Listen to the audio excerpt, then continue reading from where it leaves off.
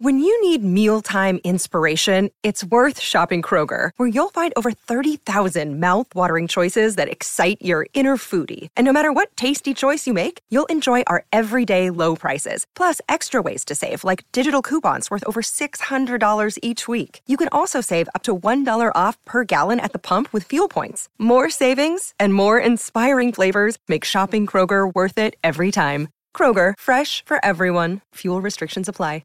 Another day is here, and you're ready for it. What to wear? Check. Breakfast, lunch, and dinner? Check. Planning for what's next and how to save for it? That's where Bank of America can help.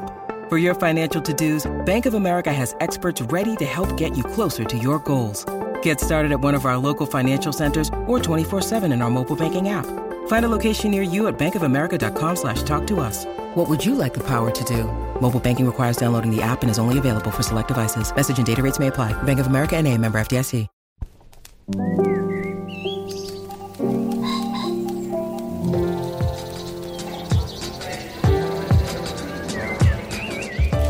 I'm Stephen Metcalf, and this is the Slate Culture Gabfest Did the Succession Finale Succeed edition. It's Wednesday, May 31st, 2023.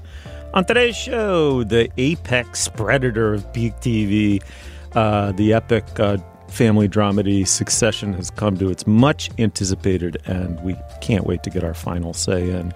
After their final say, we will discuss. And then the filmmaker Nicole Holofcener, I would think it's fair to say a Gabfest favorite. She returns with You Hurt My Feelings, a comedy or a romantic comedy of sorts starring Julia Louis-Dreyfus as a writer entering a period of crisis. And finally, Barack Obama, you might know him. He's the documentary filmmaker. He has a series up on Netflix now called Working What We Do All Day. It's inspired by the, classic Studs Terkel book. Also very eager to discuss. Joining me today is Julia Turner of the LA Times. Hey, Julia. Hello, hello. And of course, Dana Stevens is the film critic for Slate.com. Hey, Dana. Hey, Steve. All right, well, let's do it. Let's dive in. Let's make a show. But Julia, I think it bears saying we are making a different kind of show to accommodate a different kind of finale. Yeah, well, usually we would get into the specifics of a finale in a plus segment, but this week it seems like so many people are watching and talking about the Succession finale that we figured we'd do the same. I've never had the occasion to talk about it on the show with you guys. You guys have talked about the show a couple times. So we're going to kick off with a spoilerific discussion of the finale, what happened, what worked, what it meant. If this spoilerific discussion does not interest you or you want to save it till you've seen the finale, you can skip ahead a number of minutes that our producer will say here. The Succession segment will end around the 20 or 21 minute mark, depending on the number of ads that are inserted at the top of the episode. So try around 20 or 21 minutes. Okay, Steve, take it away. All right, well, I scarcely wrote an introduction. Succession is, of course, the epic, what to even call it, dramedy, tragedy, comedy on HBO. It tells the story of the Roy family patriarch and his search, or as it were, non-search, for a successor to his gigantic Fox-like company. And that search took place principally among his three very emotionally damaged children. It has come to an end after 4 rousingly successful seasons, and the highly anticipated finale, as I'm sure most of you know, was this Sunday night. I think the best thing to do here is just dive in. First with a clip, though, we're going to hear Roman, Shiv, and Kendall, the 3 siblings, each claim that they've been given their late father's blessing to be CEO of his multi-billion-dollar concern. Let's listen. Dad said that it would be me. When? Well, we were getting close again before, and you know this, mostly. And I was texting, and he was warm, and he said when I was with him late one night that it should be. Persuasive. What else did he say when no one was around? That he was the Zodiac killer, that he did Tupac? Whatever. It's fucking, I said it, it's true, and yeah, fuck it. Do whatever you want with that. It's just the fucking truth. Well, he offered it to me too, Rome. Oh, yeah? He fucking promised it to me. Promised. When I was 7. He sat me down at the Candy Kitchen in Bridgehampton, and he fucking promised it to me. 7 years old. Like, Can you imagine? Yeah. Pics or it didn't happen. That was messed up. Like, he shouldn't have done that. No. He shouldn't have said that.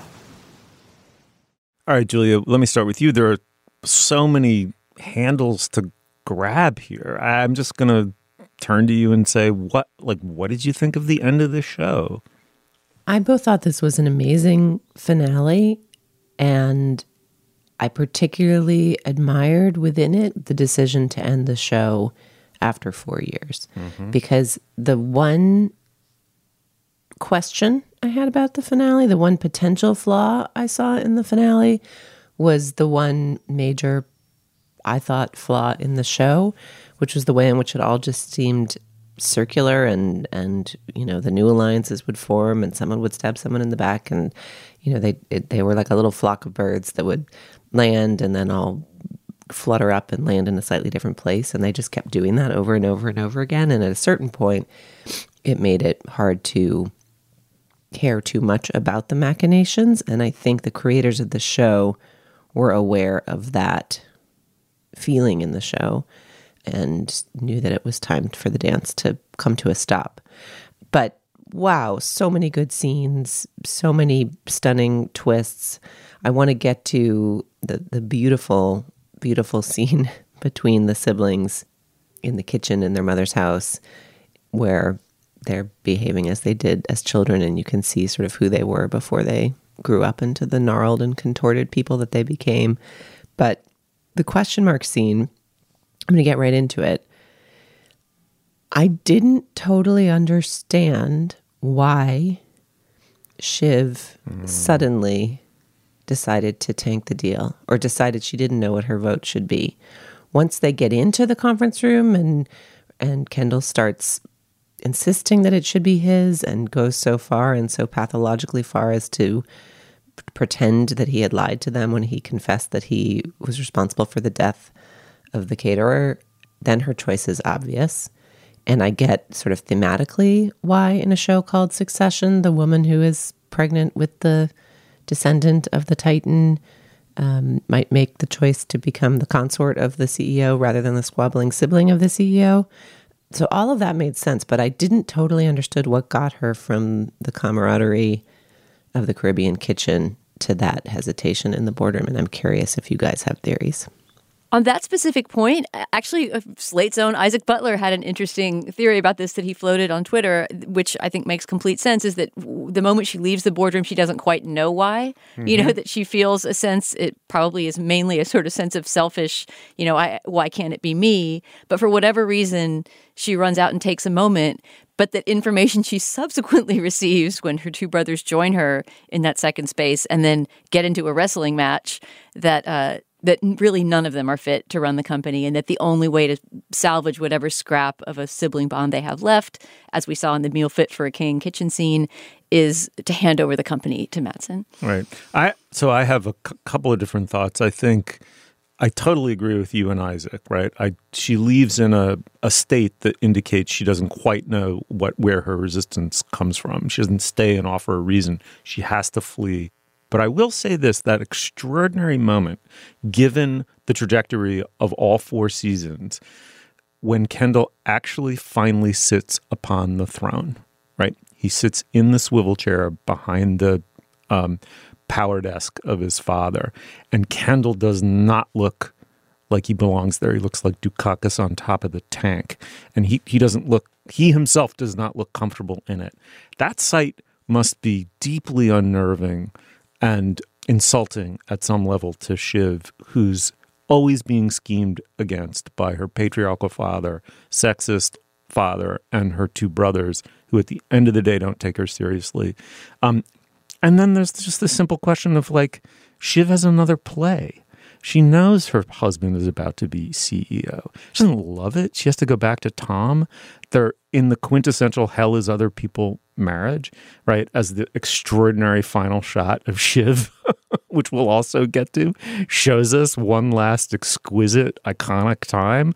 But she does have a play, and she can end up on the inside. And as you say, Julia, she can keep that lineage intact, which is kind of wonderful because it's this insanely primitive, like Athenian tragedy at the center of all this, which has to do with bloodlines and successions within a hyper-capitalist universe. It's like a deeply, weirdly anachronistic palimpsest, right? Where something Sophoclean is overlayered with something Shakespearean, is overlaid with, Dallas and Dynasty. I mean, much like, it's a work of art compared to those. But there is a deeply primitive resolution within this deeply hyper-capitalist and postmodern world, which is that the person bearing Logan's direct descendant is in the inside of the palace. Well, I will also say, I mean, I don't know that it's a concession or a compromise. I mean, it's obviously compromised in many ways, but there's that phone call at the very beginning of the episode where she reaches out to Tom to basically say, do you think maybe we should try? Absolutely. Try a real relationship. Like, she seems to want that. And he says he's not sure. And so, I mean, I think one theory is, Kendall is so insane in that room. What's her line? I love you, but I can't stomach you. As soon as they get into the sidebar, you understand why she does what she does. But maybe the information about Tom is just kind of slowly seeping into her, and she's realizing that if what she wants is to try with Tom, that it would make sense, that it would be easier to have this child as married parents. Then one way to remain married to Tom is to be the one who crowns him king.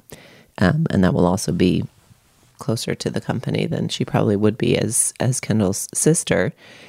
And then I also think, in a way, her whole relationship with Tom, she married him because he was so groveling and so lowly, and she felt so safe being able to stomp all over him.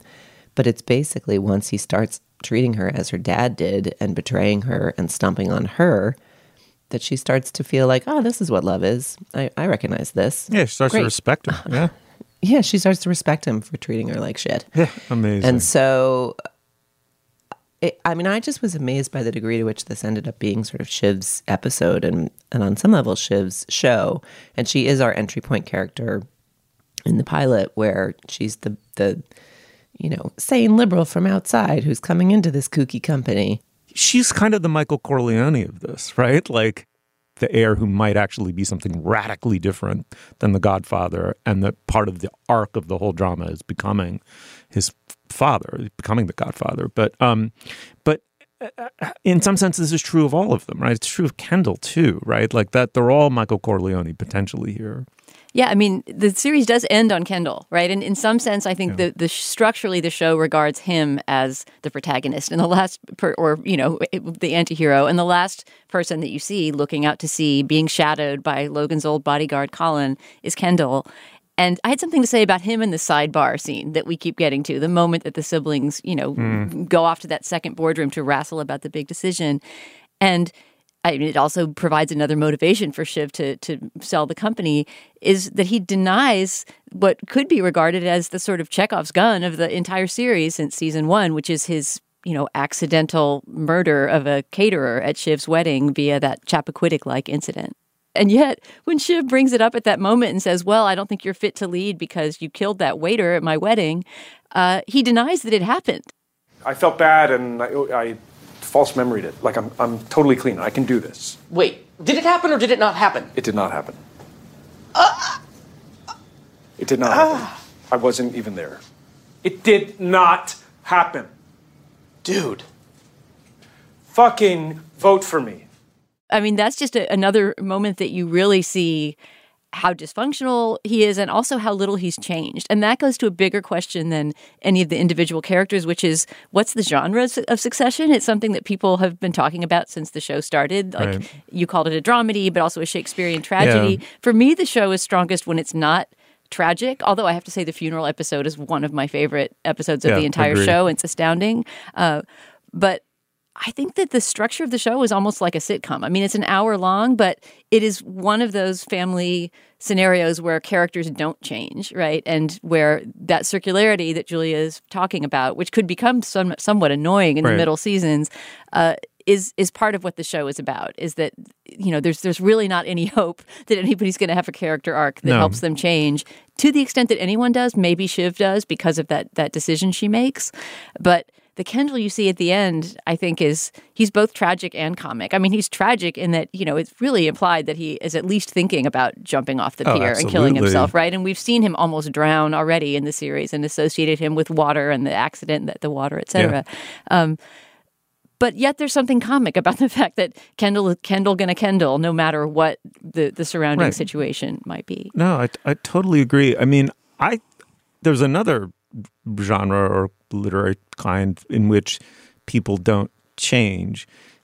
Tragedy isn't about change or personal growth. It's the opposite. It's about people through a set of horrific circumstances having a blind spot, their characteristic blind spot, ripped away from them, so they have to see their own character. Maybe not whole, but to an extent that they come to understand that their essence and their fate are one horrific thing, right? And I thought that that's what this show was about. To me, this show was very boring in many ways when it was purely about rivalries and Waystar and Gojo and, we're getting $190 a share instead of whatever. I thought it was fun, whatever, but that was just TV. What made it remarkable was it was about an economic inheritance, right, which in their cases is mammoth, and an emotional inheritance, which turns out is equally mammoth and deranging as the economic one. And I thought the show is incredible for taking you in this prurient and very fun way into the inside of the ultra-rich's lives, right? But it also took you into the inside of their egos. And it was a show by implication about how those egos, which are deformed, have deformed the public landscape that the rest of us live in, i.e. not the planes and the houses of the ultra-rich. And so I thought it was a serious satire all along, a morally centered satire. And the second thing I'll say is I agree with Michael Schulman, who wrote the extraordinary profile of Jeremy Strong, the actor who plays Kendall, that this is his show in some sense, that his drama, each kid has a person they might have been. Roman is very smart, and you get glimpses of how smart he is. Shiv has a political conscience. Kendall, in some sense, is more achingly hard because Kendall, I do believe, is in search of real personhood at some level. And this other part of him that has been horrifically fucked up by his father will never find it, but will always yearn for it. And it gets bound up over and over again in his own deformed will to power. And so we are seeing the quintessential damage of the rich play out within him in some sense. And the thing that's remarkable about the Schulman profile of Strong is Strong doesn't think he's in a comedy. He sincerely was surprised when Kieran Culkin said, dude, this is a comedy. And he was like, no, it's not. And Julia, it seems to me it was that at the center of all of this. There was a very unarch, very unknowing performance by Strong at the center of it, that Kendall was a serious human being at some level, trapped inside, relentlessly trivializing modes of self-importance. And that, to me, was as compelling a portrait as of Tony Soprano or Walter White. Yeah, I mean, it's Strong's show and it's Shiv's show and it's Rum. I mean, that's just part of what's so remarkable about it is how fully realized all of these people are, how each of their arcs makes a lot of sense. I mean, to me, one of the things that was most striking about that final scene, he's too rich to commit suicide. Not that that's what one ever wants for any character, but like the natural endpoint of him in that moment, having realized that the only thing he was billed to do, warped from when he was 7 at the Candy Kitchen with his dad, is this thing that he will now never be able to do. It's implied that he wants to take his own life, but he has a bodyguard, so he can't and he won't. You know what I mean? Like that I thought was an amazing touch in that scene. Yeah, that is a good point, Julia. He's both cursed and blessed with the bodyguard that's going to tail him for the rest of his life. I mean, because we haven't talked about his last moment, I just have to say that one of my favorite moments in the entire finale was Roman's tiny smile when he sits down to have a martini by himself at the end, and the Mona Lisa mystery of what he's smiling about. You know, whether he's feeling a moment of liberation, that he doesn't have to pretend to be a business guy for the rest of his life, or, you know, is it a nihilistic smile of despair? Who knows? Roman is such a mystery, and Kieran Culkin's so fantastic in that role. But the last thing I want to say about Succession before we wrap, which we need to do, is that this is the third time we've talked about the show. We debated whether to return to it or not because we've already had 2 discussions about it. And I just wanted to encourage people who are somewhat ambivalent about the show, as I have been throughout its entire run, to keep going with it because it's a rare show that I think Julia is absolutely right. It ends on time and it lands that plane beautifully. And after being somewhat frustrated with some of the middle seasons and having a little bit of a sense that I've talked about on the show of sort of like queasy, guilty pleasure about watching it, where it doesn't make you feel good because like the segment of society it focuses on is such an insular bubble, et cetera, et cetera. I would just say that if you're ambivalent about the show but you're intrigued, keep on going because some extraordinary things do happen in this whole last season, not just the final episode. All right, here. I totally agree. All right, the show is Succession. It's now over. We'd love to get mail on this one. Shoot us an email. Let's move on. Apple Card is the perfect cashback rewards credit card. You earn up to 3% daily cash on every purchase every day. That's 3% on all your favorite products at Apple, 2% on all other Apple Card with Apple Pay purchases, and 1% on anything you buy with your titanium Apple Card or virtual card number. Visit apple.co/card calculator to see how much you can earn. Apple Card issued by Goldman Sachs Bank USA, Salt Lake City branch. Subject to credit approval. Terms apply. With Lucky Land Slots, you can get lucky just about anywhere. Dearly beloved, we are gathered here today to... Has anyone seen the bride and groom? Sorry, we're here. We were getting lucky in the limo and we lost track of time. No, Lucky Land Casino, with cash prizes that add up quicker than a guest registry. In that case, I pronounce you lucky. Play for free at LuckyLandSlots.com. Daily bonuses are waiting. No purchase necessary. Void where prohibited by law. 18+. Terms and conditions apply. See website for details. All right, before we go any further, this is typically in the show where we discuss business. Dana, what do we have? Stephen, once again, we have just one item of business, and that is to tell listeners about our Slate Plus segment. This week, we're answering a question that Julia came up with off the top of her head. She said, we know we've talked before on the show about what's your secret superpower, right? A skill, an everyday skill that you find yourself to be unusually good at and pride yourself on. Julia thought it would be fun to do the inverse of that and ask, what is your secret kryptonite? In other words, what's the thing that you're unusually bad at and nobody knows? We thought this was a great idea, so we will each share 1 or 2 of our secret kryptonites for this week's Slate Plus segment. If you are a Slate Plus member, you'll hear that at the end of the show. And if you're not a Slate Plus member, you can become one by signing up at slate.com/culture plus. In exchange for your Slate Plus membership, you will get ad-free podcasts. You'll get bonus content like the segment I just described, which many other Slate podcasts offer as well. And best of all, you get unlimited access to all of the writing on slate.com. You will never hit a paywall if you're a Slate Plus member. These memberships really matter to Slate. They help support us and support our show. So please sign up today at slate.com/culture plus. Once again, that sign up is slate.com/culture plus. Okay, Steve, what's next? All right. Well, You Hurt My Feelings is the new indie comedy feature film from the filmmaker Nicole Holofcener. It stars Julia Louis-Dreyfus as Beth. She's a creative writing teacher in the process of completing a second book. She's written the book, but it's not out yet. It's her first novel, which makes her feel very vulnerable, and she's married to a therapist who is himself at a tender crux in his own career. Their marriage enters a crisis mode when Beth overhears him admitting to a friend that he dislikes her new book. Tobias Menzies stars as her therapist husband, and Michaela Watkins is her sister, plays her sister. Let's listen to a clip here. Beth is talking to her sister right after they overhear Beth's husband trashing the book. He doesn't love your book, okay? He doesn't love your book. I mean, who cares? Do you understand? I've been working on this book for 2 years, right? I've given him like 1,000,000 drafts to read. And every time he reads it, every single time he tells me how much he loves it. Every single time! Because he just doesn't, get it or whatever. And now my hands have gone numb. Yeah? For real. Okay, can you take a deep breath? I am breathing, Sarah. All right. Would you just... You're going to talk to him. Well, that's a joke. I am never going to be able to look him in the face ever again. Okay, that's over. And now let me start with you. Ever since Nicole Holofcener made her debut in the 90s with Walking and Talking, and then followed it up with Lovely and Amazing and a series of films since, it's the same thing is always going to be said about her. Her canvas is small, verging on tiny. And that's going to divide audiences. It divided critics. I'm curious to know what you thought of this new one.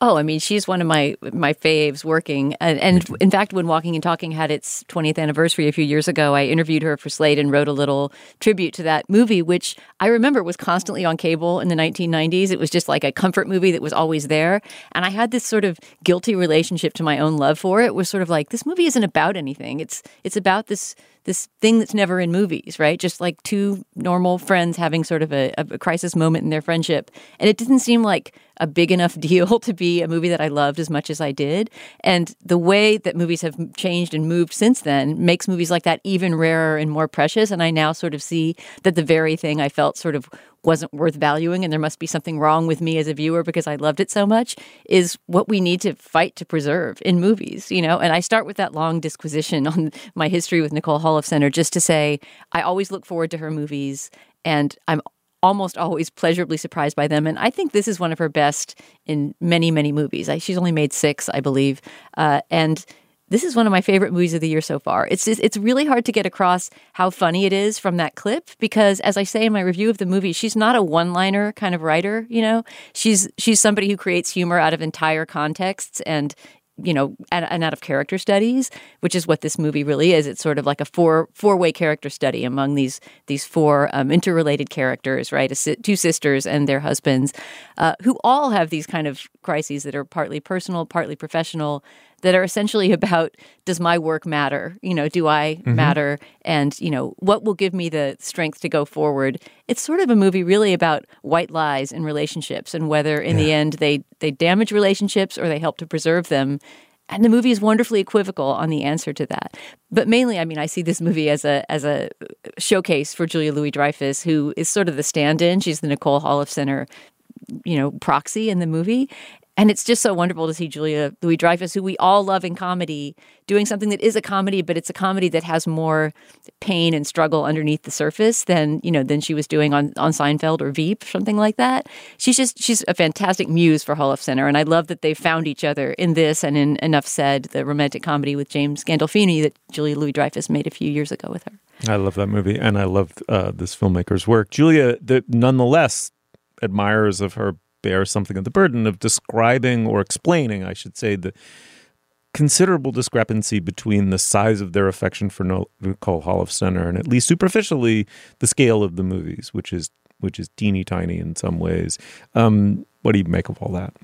I mean, I really enjoyed watching this, as I do all Nicole Holofcener movies. I think the precision of her depiction of human relationships, both what creates joy within them, what creates tension within them, how there can be tension within them that does not actually undermine them. So often in film, sometimes in film relationships are the point, and then sometimes in film relationships are like fleshed out to give you just enough feeling for the next set piece. So it really matters who wins the knife fight on the scaffolding or who does the parkour through the top of Tunisia, so often the relationships are functional to the plot rather than the relationships exist to create stakes for the plot rather than being the plot, the very, very subtle fluctuations in human relationships being the plot themselves. So I always love that. I had 2 slightly conflicting responses to this, which is that always Holofcener's world has felt pretty niche or very specific, but also the questions have been universal. What happens when there's a crisis in a friendship? What happens when friends end up with differing amounts of money, as in Friends with Money? And this question of what if you and your partner have creative class-ish jobs and your partner doesn't respect your creative class work is even narrower, it seemed slightly less universal in a way that maybe made this one of her films feel a bit smaller. That was sort of my first response is like, I don't know, man. People not liking your novel, like that's a very, very specific. You kind of have to be an artist to have to worry about whether your spouse appreciates your art. And that's an even smaller slice of the world than her films typically treat.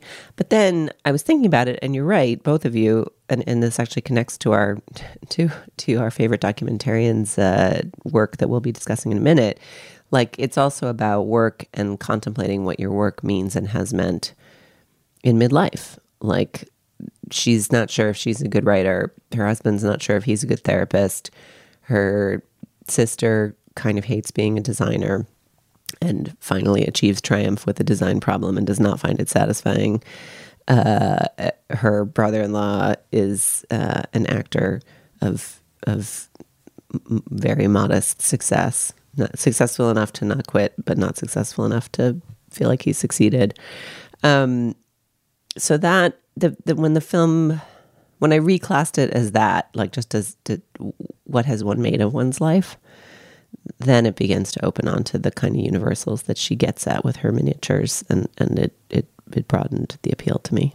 Yeah, I mean, I will say, just like most primitively, I saw it in a very full movie house. Overwhelmingly, the audience was made up of women over the age of 50, many over the age of 60 or 70. It really landed in the room, as it were, and it really landed with me as a comedy.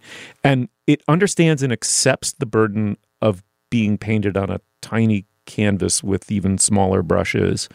And I think it does that in two senses. One is that the burden is of all four of those people is, as the creative middle class, they're in some ways the last remaining bearers of the burden of the calling, right? Like it's not just that they are middle class or upper middle class or creative class or however you want to class identify them. They bear this other burden, which is that work should not only be deeply meaningful, it should express your own personal essence and your narrative arc construed in the largest possible way. It is a calling in that old, like, Luther Protestant sense of, like, you are called to be a therapist, you're called to be a creative writer of some kind, on and on.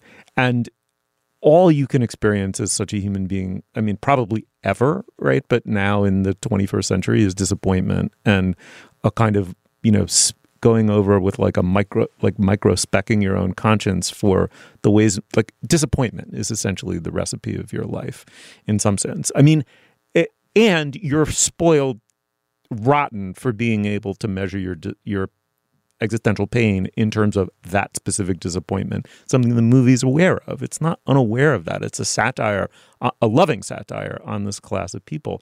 And so I thought it was very resonant. And I just want to say very quickly, there's another remarkable moment, because there's a running joke, Dana, that I find hilariously funny in this movie, which is that her first book is an abuse memoir, but all she suffered, quote unquote, all she suffered was verbal abuse.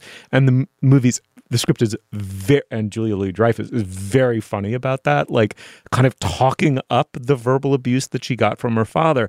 And it's a hilarious joke. And then there's a scene in which another person sympathizes, has read the book and admires it, and sympathizes. And you realize her deceased father destroyed her. It's like the shadow of Logan Roy in a much smaller environment. And the movie, in this gentle way, says, you all laughed. We laughed. I laughed writing it. This woman's pain is very real. And Julia Louis-Dreyfus is up to the task of depicting that. She's a wonderful dramatic actress, and she's terrific in this. Yeah, and in a beautiful piece of detailed writing. And here's where Nicole Holofcener really shines as a writer. Her movies sound very naturalistic, the dialogue, but every detail matters. There's a scene where Julia Louis-Dreyfus's character is all alone.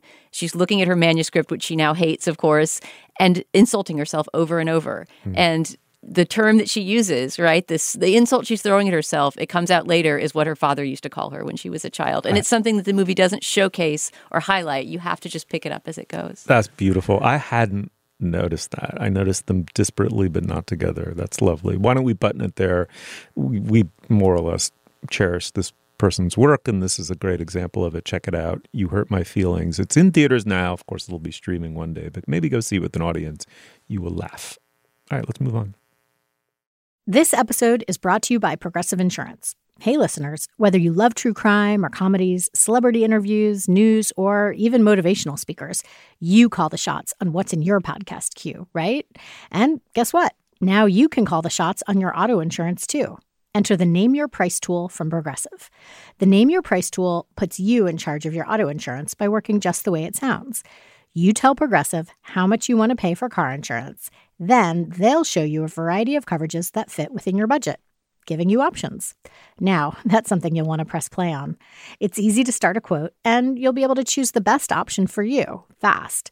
It's just one of the many ways you can save with Progressive Insurance. Quote today at Progressive.com to try the Name Your Price tool for yourself and join over 28 million drivers who trust Progressive. Progressive Casualty Insurance Company and Affiliates. Price and coverage match limited by state law. I want to tell you about a new show from the Financial Times called Life and Art from FT Weekend, hosted by me, Lila Raptopoulos. Life and Art is twice a week. On Mondays, I have a guest on to talk about life and how to live a good one. Everything from winter travel to cooking to living more creatively. And on Fridays, we talk art. Two FT journalists and I discuss a piece of culture that's in the air, new music, movies, and more. Find Life and Art from FT Weekend wherever you listen. All right, well, Working, What We Do All Day is a 4-parter on Netflix. It's a docuseries from Barack and Michelle Obama. It's much of it is directed by Carolyn Suh of She of Salt, Fat, Acid, Heat. And it's inspired by the Studs Terkel classic. The book Working came out in the 70s, in which Terkel interviewed workers across the American economy. Here, Barack Obama is host and the voiceover talent, and he follows the day-to-day lives of 12 people. They're in home care, hospitality, and tech. The show begins at the service worker level and then makes its way up over the course of it to the C-suite. In the clip, you're going to hear Barack Obama talking to a woman named Randy. She's a home care aide in Mississippi, and the two of them walk around a grocery store. It's a Piggly Wiggly, actually. I've been in a Piggly Wiggly, and they're casually chatting. Let's have a listen. Do you have an idea in your mind about what work should be? Because some folks, like my mother-in-law and my grandmother, their attitude was, I don't go to work to feel good or to get meaning, or I go to work to pay my bills. And I think younger folks, I think our attitude, you notice how I said our attitude? Mm-hmm. Yeah. You're young as you feel, baby. But especially with your generation, I think sometimes people expect that they should feel fulfilled in their work, that paying the bills isn't enough.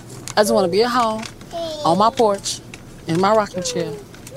My refrigerator's full, my bills is paid, my child is killed. That's the dream. You find that's peace. You feel like it's harder for folks now than it used to be to just do what you described? Yes. How come? It's $6.15 for a box of cereal. Because stuff's expensive. I make $10 an hour.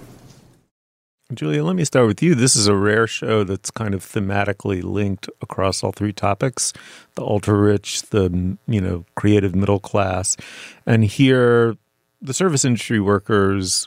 At least the show begins with the essential workers, the truly essential workers that prop up the entire economy and make up about 50% of the country population-wise. What did you make of this show?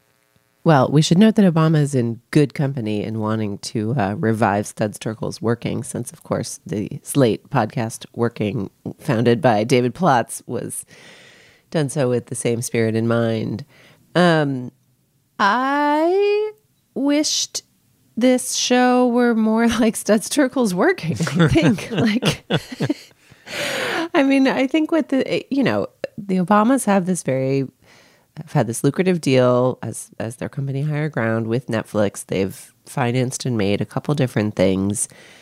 I was interested in seeing what Obama wanted to make of the question of work at this moment in his post-presidency, and at this moment in the post-pandemic, when I think in general the national relationship to work has somewhat changed.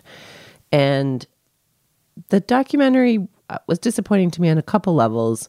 One, it was, I think, forced in its polemic. It was super interesting to follow along with a, Uber Eats driver and understand the actual economics of that gig economy job. And work has changed even since Slate relaunched working however many years ago. So the particulars of the people whose jobs and lives were shown were certainly interesting, which is always the enduring appeal of the original idea.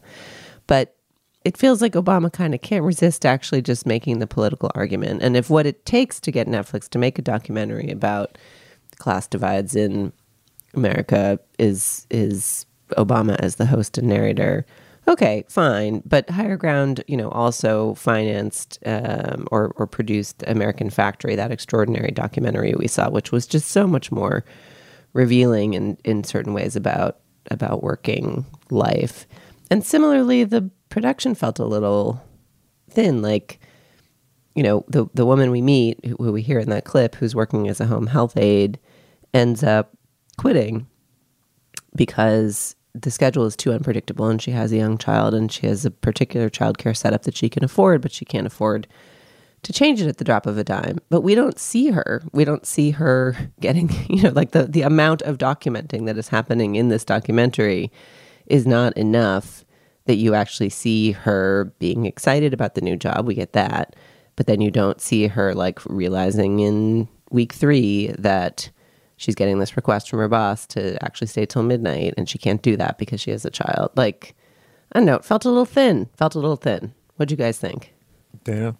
I mean, to me, the best thing about the show was the structure. I loved the idea that it's 4 episodes, each one's about 45 minutes, and it doesn't just hop from place to place. It basically ascends the hierarchy, the org chart of these various different institutions. So the PR Hotel in New York, for example, in the first episode, you see the life of a maid, a room cleaner at the hotel. Then you see somebody who operates the switchboard, who's a little bit more member of the middle class in the next episode. Then you see the general manager of the whole hotel, who is this, elegant Frenchman who's organizing events and things like that. But even he is subordinate to the CEO of the company who lives in India, right, who you meet in the last episode.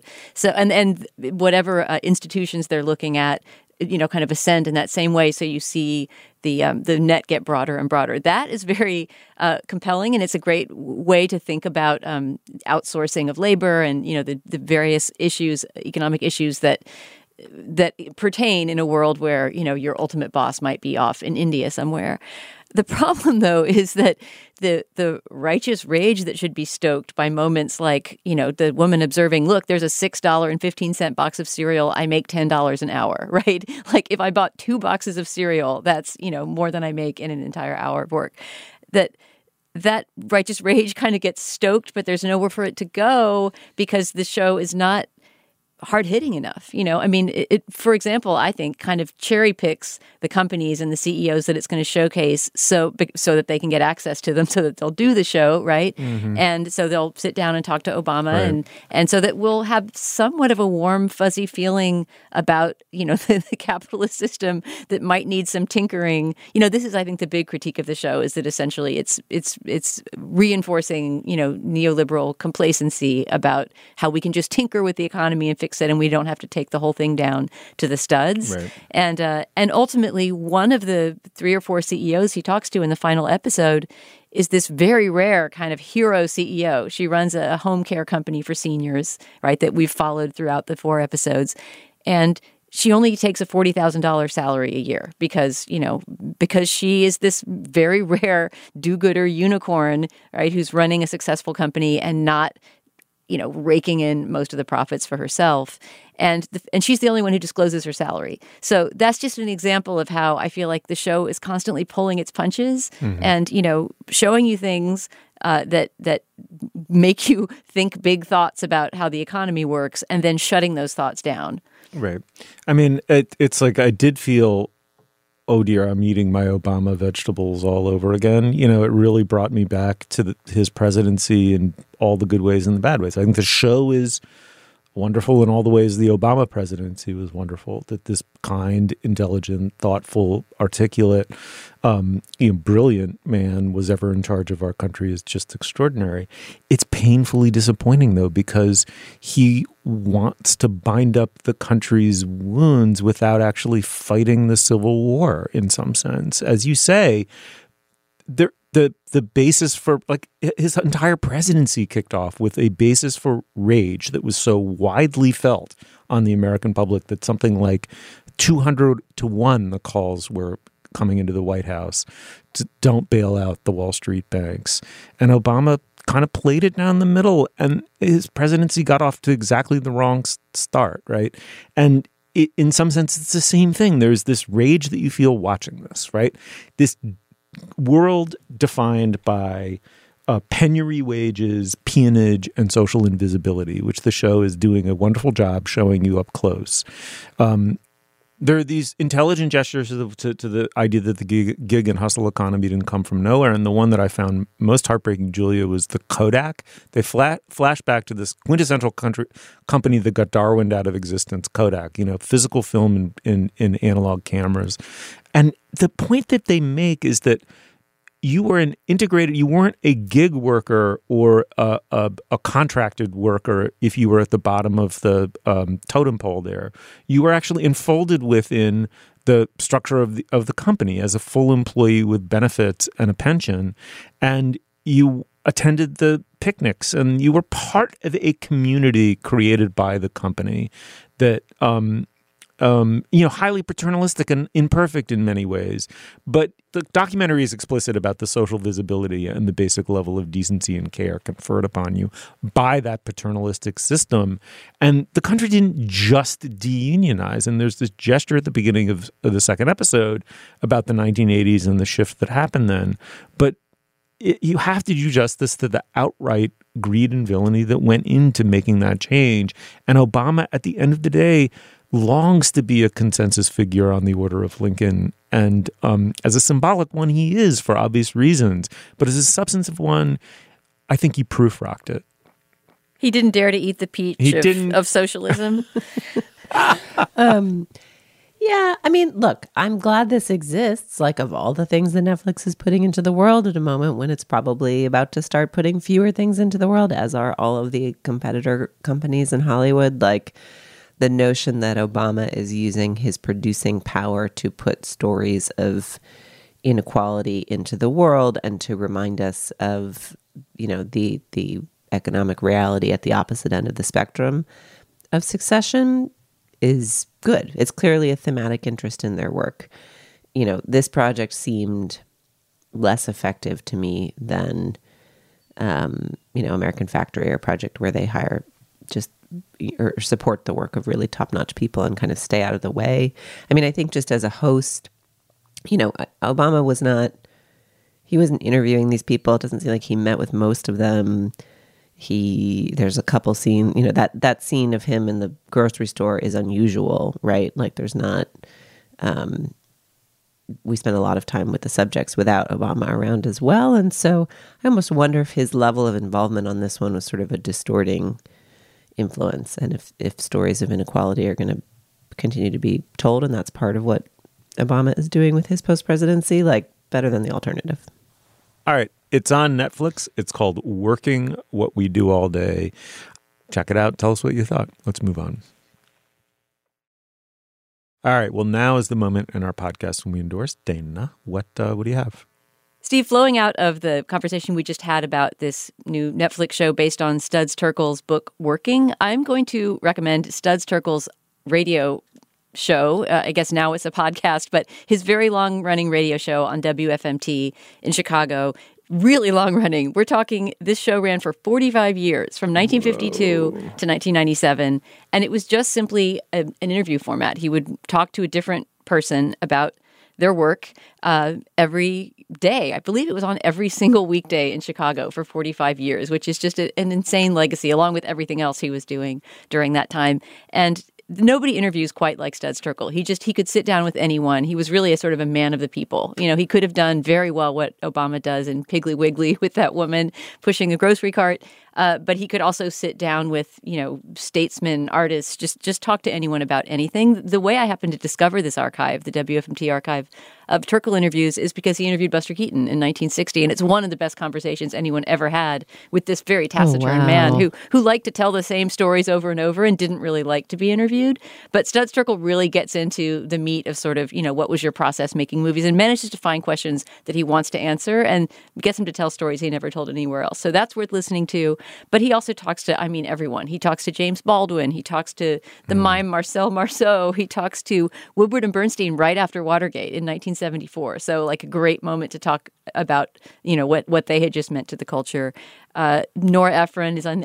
It's just a giant, every sort of, intellectual artist or sort of political figure you can think of from that 45-year period is as likely as not to show up in the archive. And it's very nicely organized online with a database that's nicely searchable. We'll put a link to it on our show page, but it's, WFMT.com. Go to the Studs Terkel archive. That's amazing.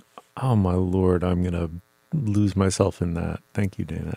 Julia. So cool. Yeah. So cool. What do you have, Julia? Okay. This is a classic sky is blue, up is up, down is down endorsement from JT here. But discovering this changed my life. And on the off chance it changes the life of even one listener, I think it is worth sharing. I did not know about freezing crusty bread sliced. Did you guys know about this? Do you know about this? The concept of freezing bread, bread freezes well. My parents always freeze their bread. And then you get it out slice by slice and toast it. This is your life hack? Yes, I didn't know this. I basically thought that when you bought like a beautiful bowl of bread, you had to like eat as much as you wanted as fast as you could. And then like it got sad and hard in its little bag on the counter. And then you just were like, oh, bummer, maybe I should make it into breadcrumbs, or you threw it out. But if you buy it sliced and or slice it and freeze it sliced in a Ziploc, You're like after the first day when you use it. Bread. I love it. But like... freezing sliced bread is the greatest thing since sliced bread.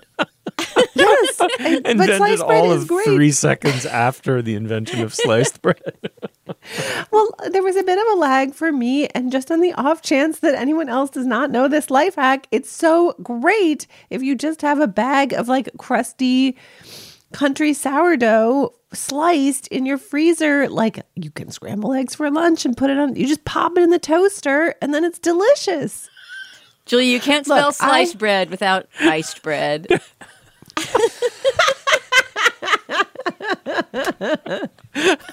just went up high with Dana. That was so good. This is actually making me happy because for once Julia is getting mocked for her goofy endorsement instead of me.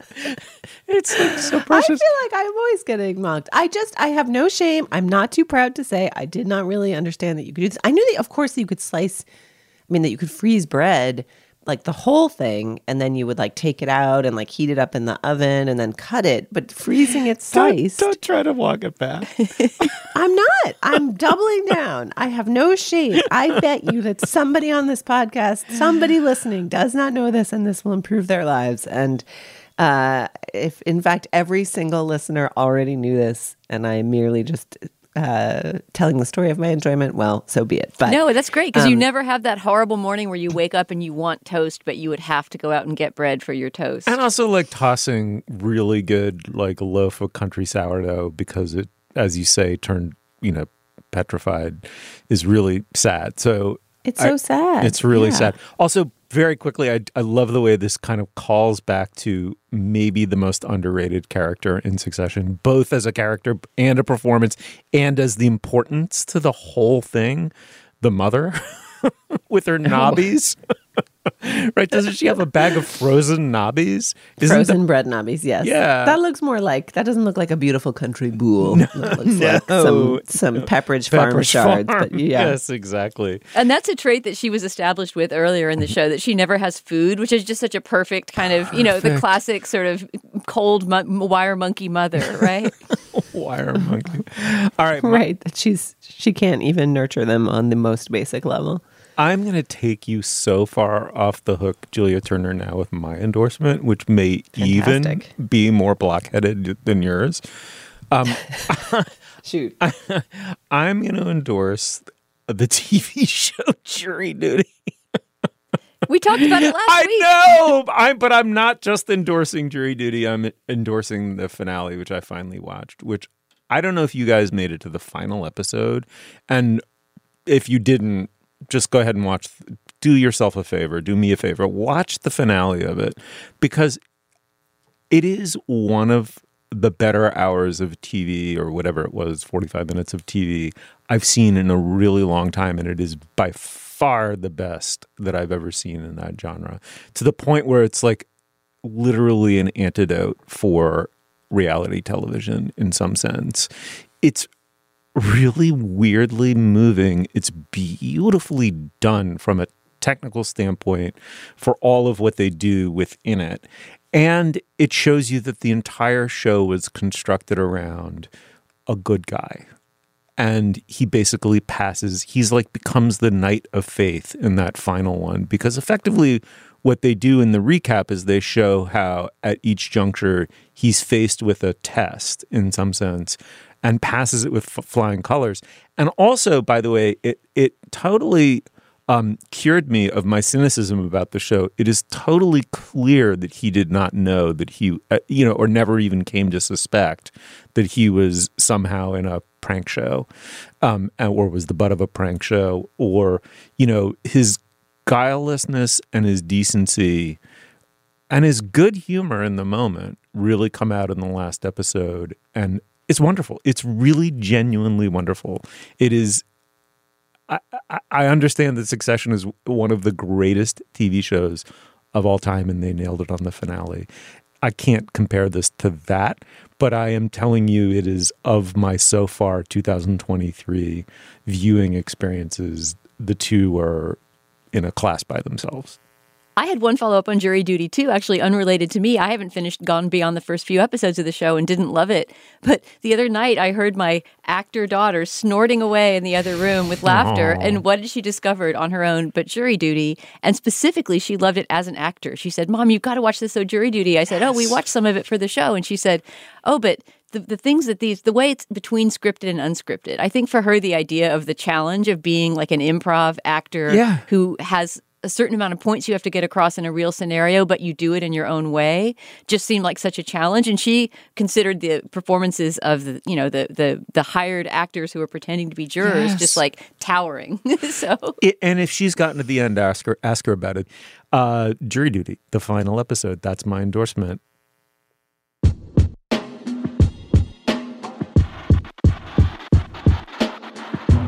Julia, thank you so much. Thank you. Dana, thank you very much. Thanks, Steve. Very fun. You'll find links to some of the things we talked about today at our show page. That's slate.com/culturefest, and you can email us at culturefest@slate.com. Our introductory music is by the wonderful Nicholas Bertel. What a contribution he made to American culture with that Succession theme song. It's remarkable. We're proud to have his composing talents behind our theme song. Hats off to Nick. And our production assistant is Kat Hong. Our producer is Cameron Drews. For Dana Stevens and Julia Turner, I'm Stephen Metcalf. Thank you so much for joining us. We will see you soon.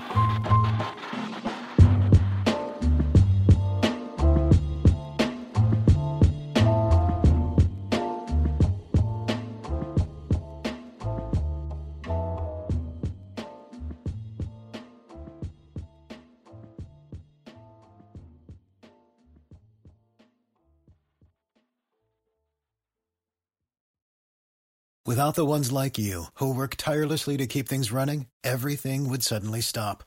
Hospitals, factories, schools, and power plants, they all depend on you. No matter the weather, emergency, or time of day, you're the ones who get it done. At Grainger, we're here for you with professional-grade industrial supplies. Count on real-time product availability and fast delivery. Call, click Grainger.com, or just stop by. Grainger, for the ones who get it done.